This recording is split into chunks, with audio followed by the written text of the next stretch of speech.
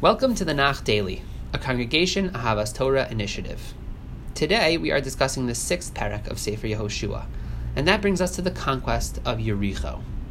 Let's review. Hashem instructs the Bnei Yisrael to march around Yericho silently, with a procession comprising soldiers at the vanguard, then 7 Kohanim carrying 7 shofarot, then the Aron, and then soldiers at the rear. For 6 days they marched once each day around the city, blowing the shofar, and on the 7th day they marched around 7 times. The shofar was sounded, all of the people of Israel shouted, and the walls of the city came crumbling down. The city was then conquered, it was utterly destroyed, and a warning was issued to never rebuild the city. Throughout the parak, the number 7 features quite prominently. 7 days, 7 times around the city on the 7th day, 7 Kohanim, 7 shofarot.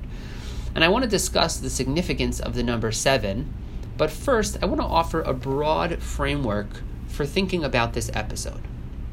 In the preceding chapters of Sefer Yehoshua, as we have discussed, the Jewish people have revisited and re-experienced various watershed moments from their history, from the previous generation. So there's a kind of reliving of Pesach Mitzrayim in last chapter, with the mass circumcision that takes place, as well as the Karban Pesach being offered. Prior to that, the Jewish people had crossed the Yarden, which was a reliving of crossing the Yam Suf.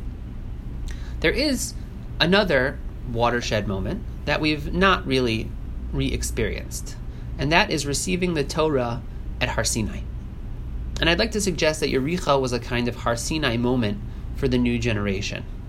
And just as the case with comparing the Yarden versus the Yam Suf, that we can detect not only similarities in these two episodes, but detect the growth of the Jewish people by seeing the differences in these episodes, so too I'd suggest that by comparing Yericho with Har Sinai, we will see both similarities and differences, and therefore also see areas of growth that the Jewish people have experienced, reflecting their readiness for the task at hand. Let me first establish the parallel between the miracle of Yericho and Har Sinai. Obviously, these are both forms of mass revelation. Hashem reveals himself in these moments to the Jewish people in a quite obvious fashion.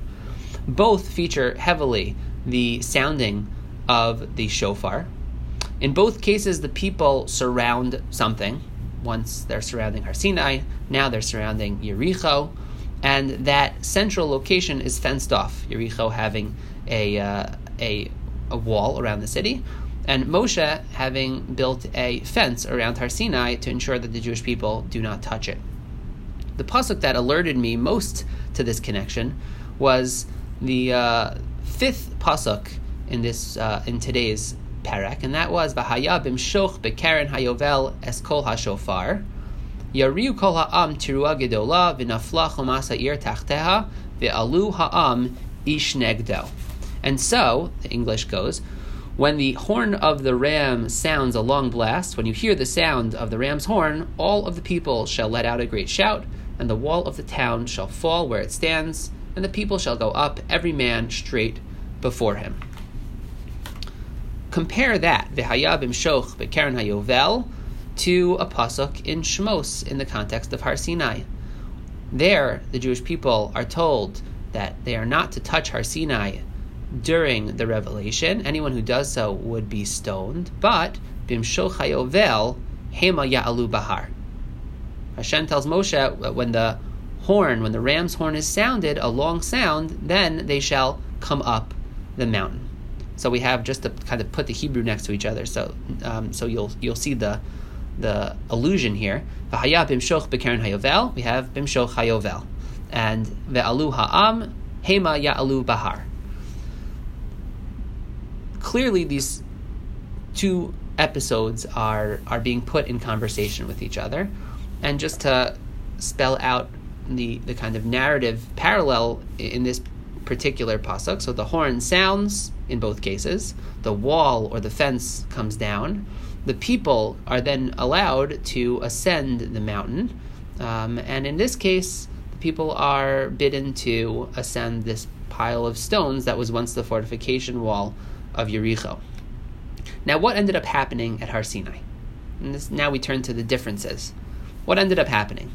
Did the people, as God seemed to have planned for, Did they charge up the mountain to pursue some ecstatic spiritual experience and revelation with Hashem? No. Instead, the Jewish people run away. They retreat. They ask Moshe, can you mediate between Hashem and us? We don't want to have this revelation. It's too overwhelming. Not so when it comes to Yericho. In this case, when the wall comes down, the Jewish people do storm forward. They go, they conquer the city. They lean into the moment. So once again, we have a Sefer Yehoshua redo where the new generation shows themselves to have grown and to be ready and worthy of the task at hand when we contrast them to the behavior of the previous generation. There is another important distinction here, and it emerges when we consider the fact that at Har Sinai we were given the Torah. We were given a book of instruction for every facet of life. Where's the Torah at Yericho? And now we come back to the 777 theme. The point of all this elaborate pomp and circumstance going around and around the city was not just psychological warfare aimed at Yericho, and it certainly was that. It certainly tormented the people of Yericho, but it was primarily an educational experience for the Jewish people. This was the Torah of the Yericho moment. 7 is a theme that we find in the Torah in a variety of places. Shabbos is the 7th day. Shemitah is the 7th year. After 7 cycles of 7, we have Yovel. And each of these are meant to remind the Jewish people that Hashem created the world and that Hashem continually runs the world. That Hashem created the world and rested on the 7th day. In the case of Shabbos, in the case of Shemitah, we let the land lay fallow and recognize that Hashem is the creator and runs the world. So the number 7 points us towards Hashem, points us to Hashem's running and ownership of the world.